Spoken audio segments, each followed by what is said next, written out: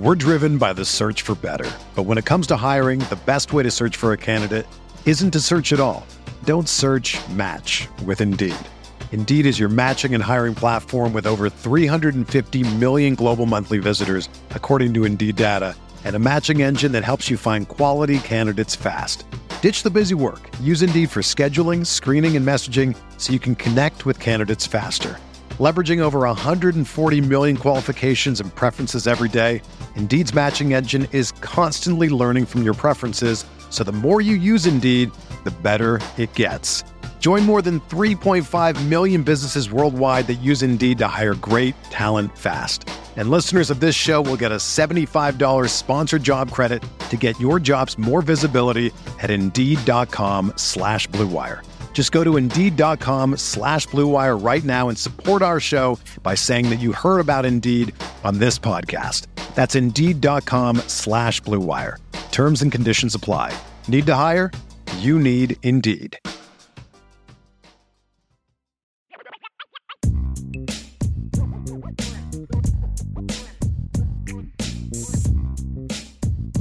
How you doing tonight, Ivy Nation Sports Talk? Up and rolling, Vince D'Addario with Vince D'Addario, Sean Stires. Vince looks like he needs a sweatshirt or something. I should have thrown on some long sleeves because apparently my basement didn't get the memo that, you know, the heat actually works. It's freezing down here, man. Heat rises. Heat rises. It's national championship game night. Yeah, baby. And I just got a text from Brian. They are doing a live show during the national championship game over on the College Football Nation channel. They're going to be over there tonight. If you want the link, you can go to Brian's Twitter account, Brian Driscoll, of course, and do that little live game watch tonight on the College Football Nation channel. I'll pretty much be going straight from here to there. So, are you? Okay. Yep. Where I have to, pick up the whole thing and move it to the TV room. So I'll be where we did the live watch show for the Notre Dame game. I believe it was the USC game, right? And I had to move the whole shenanigan to the other room. That way I could watch it on a TV because I refuse to watch a good football game on a computer screen. I had to watch it on my TV. Yeah, got to have a real TV. Yeah, I can't do the whole TV, that. I can't do that. Yeah, the sad USC game, says Zach Martin. Yes, it was very sad. But I was also informed today, because apparently I'm not on the message board enough to know this, but somebody decided to make a GIF of me and Brian and Ryan cheering like a Notre Dame touchdown. So like anytime there's good news on the board, apparently somebody puts that up. We're all like, rah! I didn't know that was a thing. And Brian's like, oh yeah, it's on the board. I'm like, I didn't know that was a thing either. I found it. And I've been on there more often lately. I had no idea. That sounds hilarious. I need to see that. I'll have to try to find it for you. But so yeah, maybe we'll get we can import that into the show, and like when good things happen here, we can throw up the cheer. Right. Hit the like button if you would. Subscribe, rate, and review. Come on, it's national championship night. Let's go. Get us going. I got this call from my wife this afternoon, and I'm sure your wife from time to time just does something that makes you shake your head, want to pull your hair out. I don't have much hair to pull out, but never. I don't know what you're talking about. Oh my gosh. Today was one of those days. She's a home health nurse, so she drives, and of course she doesn't have a company car, but because they don't have company cars for the company she works for, even though it's a home health care place. She used to have one. That's okay. Yeah, different place that she worked for, which means she has to go out driving around all over the place in her own vehicle. She's driving down some back road by Plymouth, south of here, and boom, right into a pothole. Oh no. And so the tire blew, and I guess the wheel bent, and all this different stuff. And they're brand new tires and this and that and everything else. The tow. So the van had to be, so one, it was the van, our minivan, which my daughter's chair goes into and all this different stuff. And she was, of course, at a little, day function today. So the chair has to stay there for the rest of the week while we wait for the wheel, because they had to order a wheel. Oh, jeez. And so in the meantime, the van is down in Plymouth, which is 20 miles south of here. And she got a rental car and all this different stuff. And it's like, if there is, again, I don't know about you and your driving, but like if there is a wide open road and there is a one pothole in the middle of it, my wife will find a way to drive right into the pothole. She's going to find it. Yes. So that's what happened today, it sounds like. Oh, that sounds horrible. Has she not even made it home yet from that whole No, she's here. Debacle? This happened in the middle of the afternoon. Unfortunately, she was able to get towed, and then, I don't know, I guess there's a car rental place down there in Plymouth, and she rented a car down there. And that's actually helpful. The whole thing. Yeah. The problem for you guys is a rental car does not meet the needs that you have on a daily basis. That's the issue with the rental car. So that's kind of how the day began. Oh, man. And, other than that, everyone's okay. Yeah. Fortunately. Well, I'm glad nobody was hurt because we can laugh about it. But yeah, we had my wife had to take the car in for a little body work. I won't disclose as to what happened there. But I'll just say I don't drive her car. And they called and they're like, hey, there's a big dent in the hood. Looks like somebody pounded on your hood. Would you like us to fix that too? So where the blame went on that. Like you're just out there pounding on the hood. Yeah. Do you realize I am smart? She's like, but you have a temper. Yes, that is true. But I'm not going to do something that's going to cost me money. Right. In the long run. Right. Go ahead and get it fixed. Tend not to punch my own vehicles. Right. And cause damage to them. Correct. Yes. So I understand where you're coming from, my friend. Yes. You know who's got a name, of a guy who could squash a car in a single bound is Michael Stonebreaker. Yeah. The new college football Hall of Famer, as Salty says. Is Michael Stonebreaker the best football name ever for a linebacker? And I've said that for 30-some years now. Yep. It's like there's never been a better name for a linebacker than Stonebreaker. None. That is one of the best football names ever. And the fact that he was a linebacker makes it even better.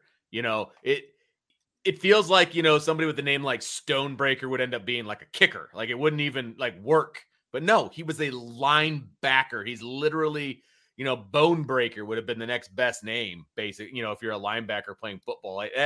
That is the best name. I remember when I was a kid and he was playing at Notre Dame, I was like, this is the best name ever. It is. And not only that, he's a really good football player, which is why he's in the College Football Hall of Fame now. We're driven by the search for better. But when it comes to hiring, the best way to search for a candidate isn't to search at all. Don't search, match with Indeed. Indeed is your matching and hiring platform with over 350 million global monthly visitors, according to Indeed data, and a matching engine that helps you find quality candidates fast. Ditch the busy work. Use Indeed for scheduling, screening, and messaging so you can connect with candidates faster. Leveraging over 140 million qualifications and preferences every day, Indeed's matching engine is constantly learning from your preferences, so the more you use Indeed, the better it gets. Join more than 3.5 million businesses worldwide that use Indeed to hire great talent fast. And listeners of this show will get a $75 sponsored job credit to get your jobs more visibility at Indeed.com/Blue Wire. Just go to Indeed.com/Blue Wire right now and support our show by saying that you heard about Indeed on this podcast. That's Indeed.com/Blue Wire. Terms and conditions apply. Need to hire? You need Indeed. Hey, it's Kaylee Cuoco for Priceline. Ready to go to your happy place for a happy price? Well, why didn't you say so? Just download the Priceline app right now and save up to 60% on hotels. So whether it's Cousin Kevin's Kazoo Concert in Kansas City, go Kevin, or Becky's Bachelorette Bash in Bermuda, you never have to miss a trip ever again. So download the Priceline app today. Your savings are waiting. Go to your happy place for a happy price. Go to your happy price, Priceline. two-time All-American, Yeah. Michael Stonebreaker, as a matter of fact. And, he was of course, a big part of the 1988 national championship team. That's obviously where everyone remembers him from. And both his head coach, Lou Holtz, and his defensive coordinator, Barry Alvarez, who went on to become a head coach and an athletic director at Wisconsin, they are in the Hall of Fame as well. And a couple of teammates from that team, Rocket Ismail and Chris Zorich, also in the Hall of Fame. And a couple of his other teammates, Tim Brown and Aaron Taylor, also both in the Hall of Fame. So a lot of Hall of Famers, as you would expect from that era. And Michael Stonebreaker becoming the latest. He joins Reggie Bush and Tim Tebow, probably the two most high-profile members of this class. Mark Richt, the former Georgia and Miami coach, going in as well. But Tebow and Reggie Bush, Michael Stonebreaker, all in the same sentence. Yeah, those are the three that obviously stand out to me. And it's amazing. I heard somebody was rattling off the list of how many people were in this group of Hall of Famers in this class. It's amazing how many they put in every year. I mean, and they used to, obviously, I've always said that College Football Hall of Fame used to be in South Bend. And I know you used to be a big part of the induction ceremony and all of these different things. The sheer volume every year. I mean, it's not a new thing. It's not like they just did it this year, but you're absolutely right. Every year, the number of people that they put in, it's like, can we make this a little bit more elite? Like, I don't know. That's just how I feel. Right. And it's like guys like Stonebreaker, for example, and this is nothing against him, obviously, but the guy's, he hasn't been playing college football for 30 some years now at this point. And all of a sudden, here he comes and he gets into the Hall of Fame. Reggie Bush, it took him 8 years of eligibility to get in. And one of the best college football players of all time. Yeah, that's exactly right. And it's just, you're right, though. The number of guys that they put in, it just seems like overkill. And I do get, like, for example, I want to say they waited on, like, Joe Montana, for example, until he got out of the NFL so that he could attend the ceremony. But this is a thing, though, too. Like, when you talk about how many people they have in these classes, and like, I remember when Emmitt Smith and Troy Aikman and like Jerry Rice and Steve Young, all those guys came through here back when, like when the Hall of Fame was still here. And they were already in the Pro Football Hall of Fame by the time they got to the College Football Hall of Fame. I didn't realize that. Yeah, they were all Pro Football Hall of Famers already, So got to expedite the process, College Football Hall. It's not here anymore, so we don't have to deal with that. But no, down in Atlanta, I think, isn't that right? Yeah, exactly. Yeah. From what I understand, it's really nice. Like the Hall of Fame is really nice down there. They really did it up to try to steal it away from South Bend. Obviously, they did do that. I mean, I thought this one was pretty nice. It just didn't work out. I enjoyed it. I mean, you and I did shows from there. Yeah. Remember? And we would, the flag football game that they would do. And I thought it was really cool having the turf out front, all the different things. But I was, that you talk about the Hall of Fame, the flag football game. And that was kind of my thing. I would MC the flag football game while the Hall of Famers were out there playing. And there was one year where Joe Theismann was, when he was inducted. And, I grew up, Joe Theismann was already playing for the Washington Redskins, and I couldn't stand Joe Theismann because he played for the Washington, and that was my dad's team, obviously, and being a Cowboys fan. So I was kind of like, I'd give Joe, a little dig now and then over the microphone, and he's out there, he's like, who is this guy? This is my moment. Your worst nightmare, Joe. I'm a Cowboys fan with a microphone.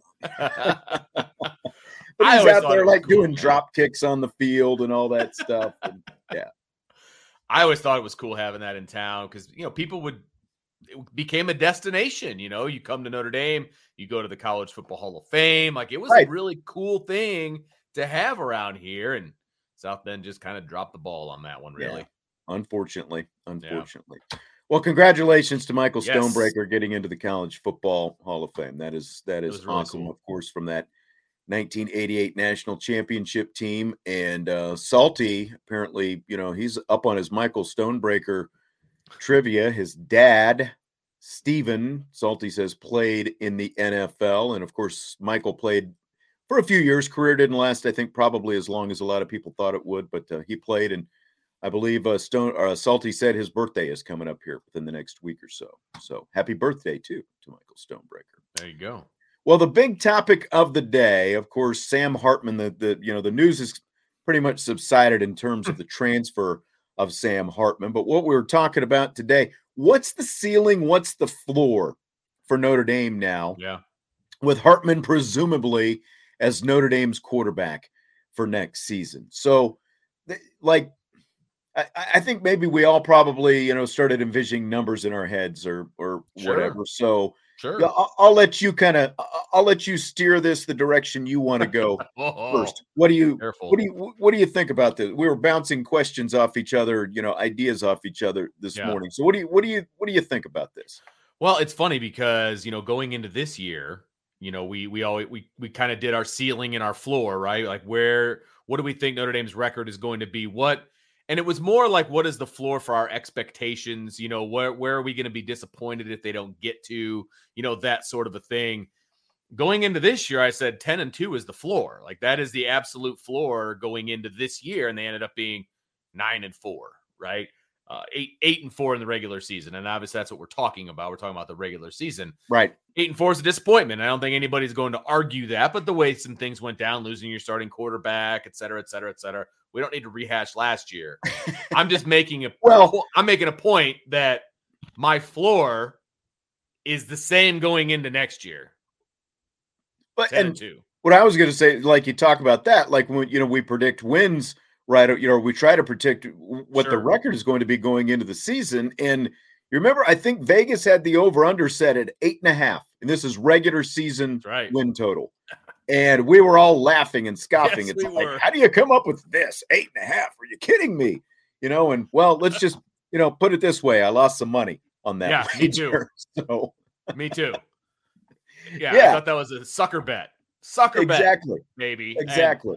And and I don't care who you talk to. I mean, again, we're talking about last year, but if you look at the games that Notre Dame won and the games that Notre Dame lost, I'm sorry, nobody would have predicted the way this win-loss record went down. Right. Nobody in their right mind would have predicted that Notre Dame loses to Marshall. Nobody would have predicted that Notre Dame loses to Stanford.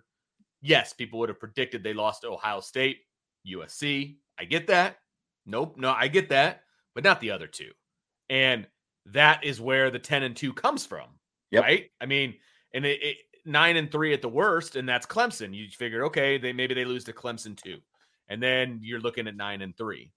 So, that was the floor for last year. And you look at next year's schedule, it shapes up a little bit differently, obviously. And we don't know the exact order that things are going to go. Because we know some, but not all. Yeah. There's a few TBAs in there. There's 4 TBAs in there. So, for example, they're not going to play Ohio State and USC back-to-back. There's going to be a game in there someplace because there's 2 weekends in between. So even if they had a bye there, which I don't think that they will, I think they're going to fit 2 games in there personally, but they're not going to play Ohio State back-to-back, right? So Ohio State and USC back-to-back. So, that, is important to understand, but it's still, you're going to start the season off with Navy, Tennessee State, Central Michigan. So you kind of have a chance to, I don't want to say ease your way into the schedule, but I like the way the schedule sets up. Yeah, I mean, you got Navy and Tennessee State as your first 2 games. And that's a guarantee because those are back-to-back. Right. And then you got Central Michigan, I think, fairly early as well. The 16th of September, yeah. And there is a week between the Tennessee State and Central Michigan, but I think there's a decent chance that they have a bye there. But they could stick a game in there too. I mean, that's definitely possible. I wouldn't be overly surprised since they do have a week 0 game against Navy in Dublin that they would have a bye at that point. But you never know. I mean, you never know. I don't think they are. I think they said they're coming straight, like it's going to be Navy through? And then they're coming back and playing Tennessee State the next week. They're definitely doing that, but there's a weekend. Oh, you're talking Tennessee about State and Central Michigan. Gotcha. So I think that will be a bye, but we'll see. I mean, like I said. Yeah, I mean, you could see 2 buys because of the fact that they're playing in week 0. There, and Right. most likely there will be 2 buys because the fact that they're playing a week 0. My assumption is it'll be that week, and then it'll be the week after the USC game. But could be the week before the USC game. We'll see. But they try Right. to do it in the middle someplace, and that Right. would make sense if it was Well, after USC. But we'll see. And look, like we look at the schedule, and obviously that's a big factor. But again, it's gonna Absolutely. it should come down to 3 games. Like Agreed. we thought it would this year. Obviously, 2 other games had bigger impact than we thought Shockingly so. that But they ever yes. would.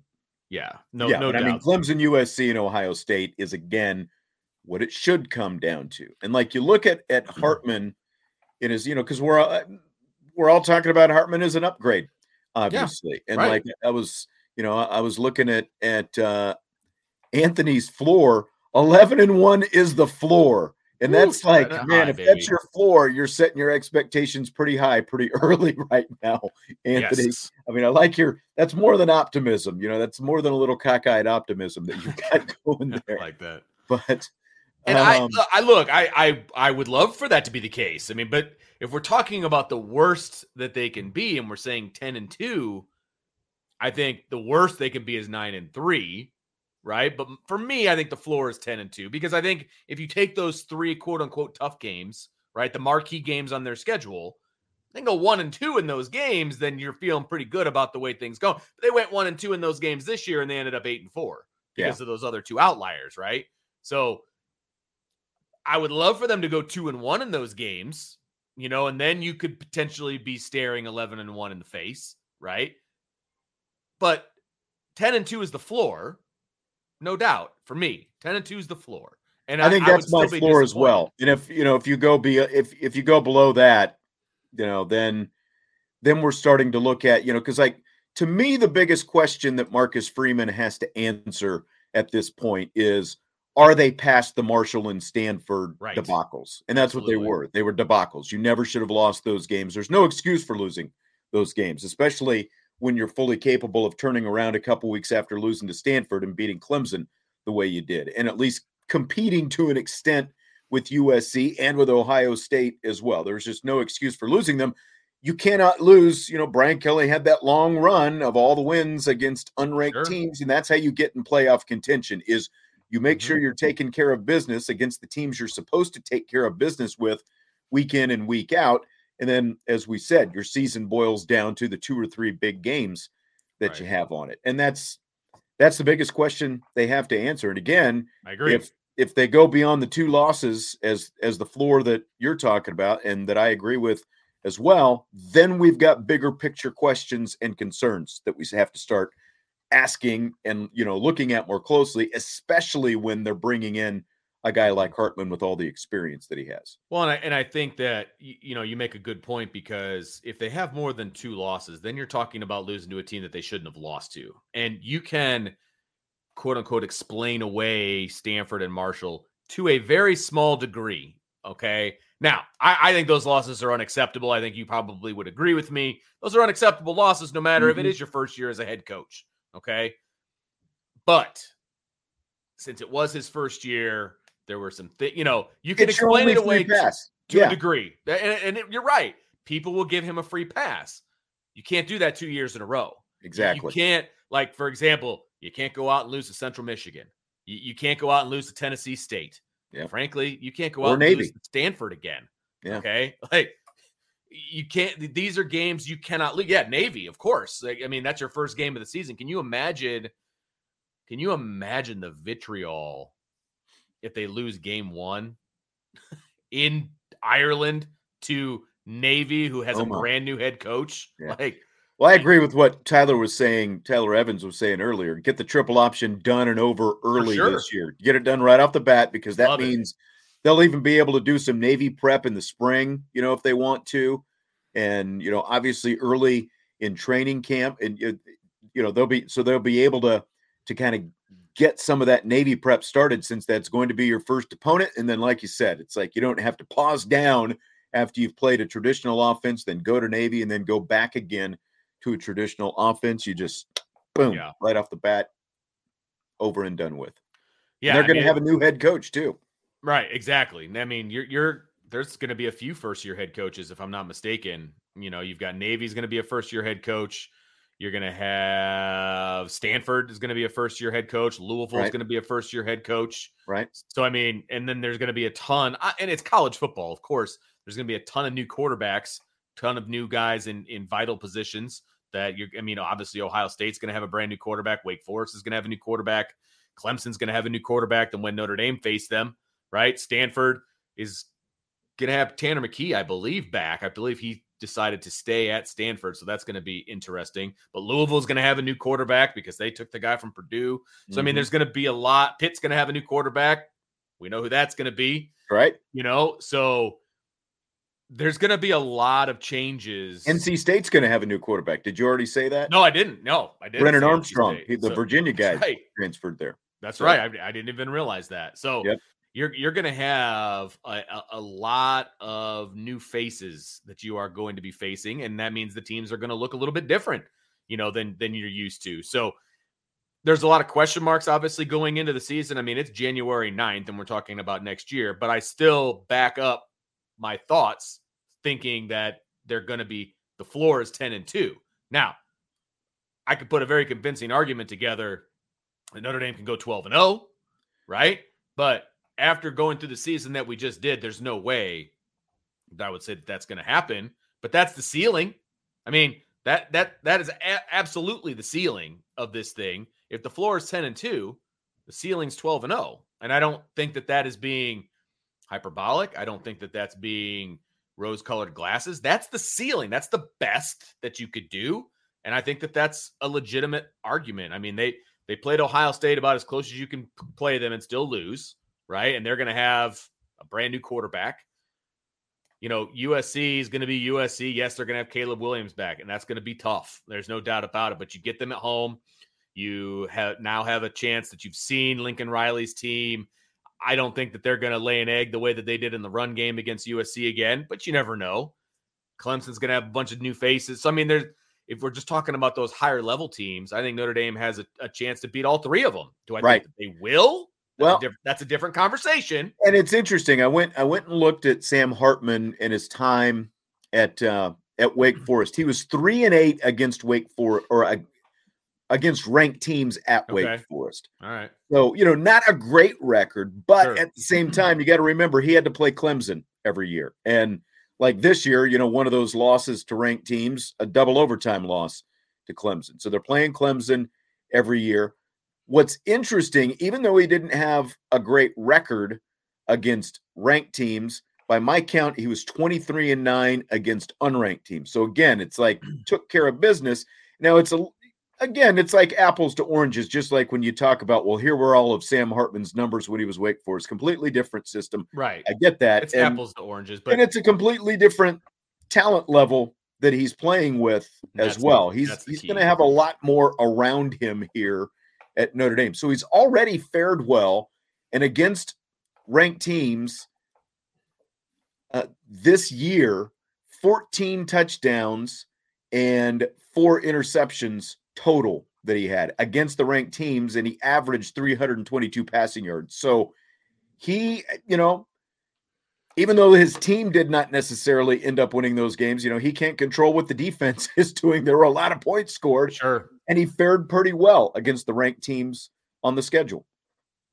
No, I agree completely. You need to look at Sam Hartman in a vacuum, right? You can't necessarily just look at stats, because you'd have to go through every game that he's played. You got to look at drops. You got to look at, obviously, interceptions that he threw or were thrown because of extenuating circumstances. You've got to look at, he has never played behind an offensive line that's going to be as good as the one that he's going to play behind next year. No matter what happens, no matter who the guards are, it'll be the best offensive line he's ever played behind. Mm-hmm. I think we can all agree on that.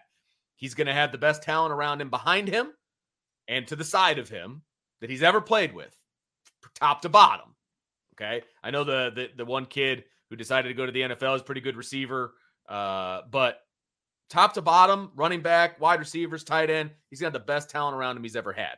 Yeah. And on top of that, he's going to have the best defense that he's ever had. Exactly. As well. And exactly. again, there's still questions, and we've got some questions about that. Absolutely. So we'll get to it here in a second. You and I are not debating that there's questions about the defense. There are. That's why you go into the offseason. That's why they went to the transfer portal for a safety. That's why they're doing different things to shore up the defense. And everybody's obsessed with the young guns. So no matter what they do defensively, there's still going to be a better defense than Wake Forest has ever put on the field. Yeah. I mean, and I don't think that's all that debatable, right? So no matter what you think of Sam Hartman, he has prospered at Wake Forest with a gimmicky offense, with a decent defense at times, in pretty much the same league that Notre Dame plays against. And he's had that kind of success. You pluck him out of that, you put him at Notre Dame, he's going to have more success than he had at Wake Forest. That's just common sense. Now, what kind of success is that? We'll have to wait and see, but I still think the floor is 10-2. Yeah, I agree. Matthew Jacobs says the floor is no lower than how we finished this season. It's as high, oh my gosh, as the Natty appearance. And, again, if the floor ends up what the floor was this year, it's going to be, again, you can gloss some of that over this season with quarterback situation and first-year head coach and all those different things. But now you've got year 2 of the head coach. You finished the season on a positive note. You've got a very high percentage of returning players from this season. I don't know what the actual percentage is, in terms of starters, but it's got to be around like 90 or so plus percent, I would think, when you go across the board.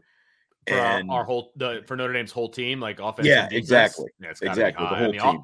Offense, you're losing. You lose Lindsey, if you wide receiver. That's it. Oh, and 2 guards. Yeah. So 4. And again, this is not a knock on Mayer, but I just think that the offense is going to function better. It's going to be a more fully functional offense next year. Agreed. When you don't have that safety net and a quarterback who wants to lock in, you go straight to that. It's like check down. Right. That's not what you need to see, and it's going to open up so much more of the offense when you don't have safeties creeping down on the line of scrimmage all the time, and they actually have to, having the ball thrown over their head is a legitimate thing. It's just absolutely. No, I completely agree with you on that. I mean, we saw it in the Gator Bowl, right? I mean, they didn't have Michael Mayer to be that consummate check down guy, that consummate security blanket, and they spread the ball around and threw the ball for a bunch of yards and ran the ball for a bunch of yards, and multiple guys had catches. And I mean, it was a much more balanced offense than it was when Michael Mayer was there. Now, you never want to take a player like Michael Mayer off the team. I always will want Michael Mayer on the team if I have that option. Oh, absolutely. Right? But, it still forces you now to spread the ball around and do some things and make you more balanced. That's just the nature of the beast, which is fantastic. Yeah, I don't know what Derek says. He won't accept my dirty 10-2 floor. That's what Salty Peanuts is saying, I guess. That's the salt and the peanuts there. So Salty Peanuts. Oh, Salty Peanuts. I got you. I think Salty Peanuts earlier said the ceiling is 13-0 on a 12-game schedule. That's Salty Peanuts. That's I think that's got to be the ceiling, right? I think we feel like sure there is at least the potential that this team, even with a tough schedule, because when you do, and I saw this mentioned, I think we mentioned it last week, and it's been mentioned in the chat here already. The fact Ohio State, even though he'll have a couple games under his belt by then, but they'll have a new quarterback. And, again, like when you run down the checklist, Notre Dame is going to have the most experienced quarterback on the schedule all season long, like even more so than Brennan Armstrong and Caleb Williams and all of these guys. You're going to have the most experience. You're never going to lose the experience factor with Hartman. Obviously, injuries do happen. And if that happens, then that, can change the story. But as long as he's the quarterback, you're never going to have, experience is never going to be a thing. And that means more earlier in the season when Ohio State's starting quarterback is still trying to figure out who he is and maybe is a little bit more exploitable. Yeah, no, absolutely. And people are talking about look, this is not a terrible point, Larry, and I want to bring it up. Wake and Hartman lost to Clemson, Duke, North Carolina State, and Louisville in 2022. Notre Dame plays all 4 on the road this year. It's a great point. No doubt about it. But the difference is Hartman's not bringing Wake Forest to Notre Dame and just putting Notre Dame jerseys on them. We're bringing Sam Hartman surrounded by Notre Dame players. Notre Dame hasn't lost to Clemson at home, and they play him on the road. And Hartman actually had one of his best games against Clemson. He threw 6 touchdown passes against Clemson. In that, when was the last time Notre Dame lost to Duke? The last time they lost to North Carolina State was in a monsoon, I believe. Well, look, everyone's on Mike Elko about the job that he did this year, and it's Duke football, and he did a very respectable job. Absolutely. And kudos to him for doing what he did. But Kansas still beat Duke this year. Right. Early in the season, and Kansas ended up being a 500 team when it was all said and done. So, basically same, really, like when you look at them, the same profile for both of, basketball schools who had turnaround football seasons, and Kansas won the head-to-head between the two. So, it's like, I'm not like shaking in my boots because Sam Hartman's got to go play Duke next year. Right. And North Carolina State and Louisville and Duke, like, if those 3 teams worry you about being on the road, I don't know what to tell you. Those 3 teams should not scare you for Notre Dame to go on the road to Duke, North Carolina State, and Louisville. I mean, that shouldn't scare you. Now, the hardest game they're going to have to play on the road, Clemson. No doubt about it. It's going to be a hostile environment. No doubt about it. But that's November 4th. And your quarterback has also played there multiple times. Right. The most important, again, like, even though the win and the most overrated thing is wins and losses by quarterbacks, even though I just rattled off wins and loss records. But I mean, everybody does it, right? I mean, it's why, Ian Book became the program's all-time winningest quarterback, even though how much of it was actually about Ian Book and how much of it was just because he had a good defense, a college football playoff caliber defense, as well as a great offensive line and a lot of other talent all around him that he was able to use. And I think that it's that much more so with Sam Hartman. The defense maybe is a bit more of a question right now than like what Book had back then in 2018 and 2020. But at the same time, again, like, he's going to have a good offensive line. He's going to have great running backs. He's got receivers who are improving, and even like Mitchell Evans, I think you pointed out last week, had a good Gator Bowl. Here's a guy who's battled some injuries and stuff like that. So nobody expects Mitchell Evans to be Michael Mayer, but if you've got all those other skill guys around him and you're able to stretch the field with the receivers and with the quarterback's arm in ways that you haven't been able to do in a long time, then you can Mitchell Evans and Eli Raridan and Holden Stays and whoever's at tight end become just that much more effective with the intermediate stuff. And they're going to be those tight ends. Look, there's going to be plenty of teams in the country that would love to have Notre Dame's tight ends. Without Michael Mayer being in the room, Notre Dame has some pretty good tight ends. They're not Michael Mayer. Michael Mayer is he's a generational tight end. I think we can all agree on that. But there's going to be a lot of talent in that tight end room, and those guys are going to be good for tight end. They're not going to be the offense. Right. And so that's the most important part right there. And anybody that expects that, you're fooling yourself. I mean, there's only so many Michael Mayers out there, right? And so the tight end is still going to be very good at Notre Dame. But I also think, and Brian made this point the other day when we were talking, you're not going to see as much 12 and 13 personnel moving forward. You didn't see a whole lot of it in the Gator Bowl. You would hope not. You know what I mean? And I think you're going to see a lot more 21 than you will see 12. Mm-hmm. Same ideas. Because the running back room is expanding with even more talent.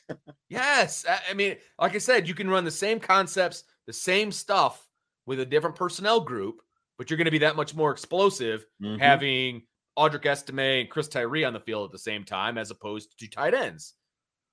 You just do. I mean, that's just football. So you're not going to be as reliant on the tight end, but you're still going to have a lot of production from the tight end. You know, and what I mean by production is he's going to block well. He's going to do what he needs to do to be a good tight end. You're not going to get Michael Mayer offensive production, right? Don't expect that. That's not going to happen, right? But you're still going to get a lot of offensive production, and the tight end's going to be a part of that. Mitchell Evans will be just fine as the number one tight end if that's the way it ends up being. So, right. Look, this offense is exciting. There's a lot to be excited about with this offense. Again, 8 true sophomores started in the Gator Bowl. 8.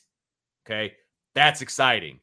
You're going to replace one of those true sophomores with a kid who has a bunch of ACC quarterback records, if that's how it ends up going at the quarterback position. So, you know, people should be excited about where this team can go, and it's okay to get excited in January. It's okay. Thanks for reassuring us. Matthew wants to know our thoughts on the lack of recruiting development portal results on the defensive line. You know, again, like that'll be one of the bigger questions, I think, going into the season is the defensive line. And I agree. That's the biggest question mark going in. And, you know, it's funny. Everybody wants Mike Elston back, you know, for all the things that he did for the defensive line. Everybody on this team right now, Mike Elston recruited. So all those guys that we don't know a whole lot about that haven't really shown themselves, Mike Elston recruited those guys. So let's see what they can do. I don't want to go off crowning Mike Elston. These are his kids. Now, they still got to be coached, and they still got to be, you know, they have to be brought up, and they have to be coached properly. I get all of that. That's all legitimate. But recruiting, you know, that hasn't hurt us yet on the defensive line, right? That has not, you know, come through yet. All the guys that they're counting on playing are all Mike Elston recruits. Yeah, I mean, see now you know, the argument that I was making about, you know, new defensive line coach versus guys that the old guy recruited. Nobody wanted to hear that last week, including you. And now you're falling back on that. So am I? I don't know where your tune works for me the best when I wake up. All right, that's how it works for me. But I understand what you're saying. I think the biggest thing is what would reassure everybody with the defensive line right now is if they could go out and land somebody, especially probably an interior defensive lineman, who can come in and at least be, you know, Chris Smith or maybe a little bit more than Chris Smith next year. You know, that's sure. Absolutely.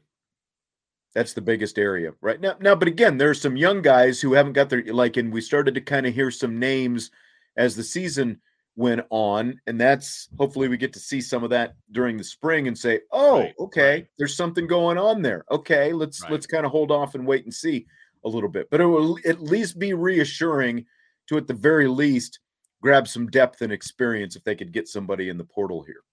No doubt about it. I mean, I still think that that's an area of need in the portal. I think that we'd be fooling ourselves if we didn't say that was the case.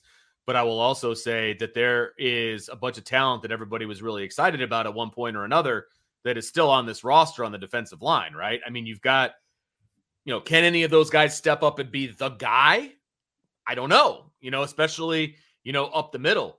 You've got guys with Aiden Kiana is 6'3", 323 pounds. Gabriel Rubio, 6'5" and a quarter, 300 pounds. Like, if those guys can step up, you know, Tyson Ford, 6'4", 280. Those guys can step up, be some beef in the middle. You're going to feel a lot better about things. I mean, Riley Mills, 6'5" and an eighth, 292 pounds. You've got some size in there that you want to be able to utilize, but can those guys step up and be guys that you can count on? We don't know yet. They've been piecemealed in there a little bit here and there. We haven't really seen much from Kiana Ana. We haven't seen much from Rubio. We haven't seen much from Tyson Ford. I think Riley Mills was playing all over the place, and they didn't really find a home for him just yet. So, I mean, there is talent there, and that's what college football is all about. You can't just go to the portal all the time.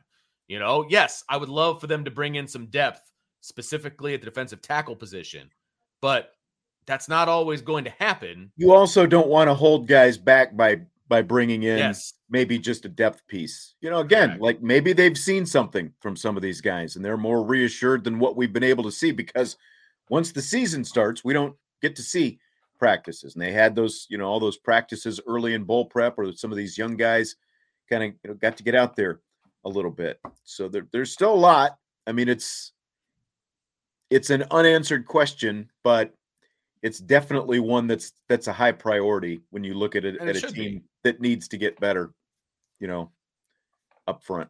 Right. And they need to recruit better. I mean, they absolutely do. I mean, there's things that they need to do, which I think they still can do, but I think there is talent on this roster that can get them where they need to go as well. Yeah.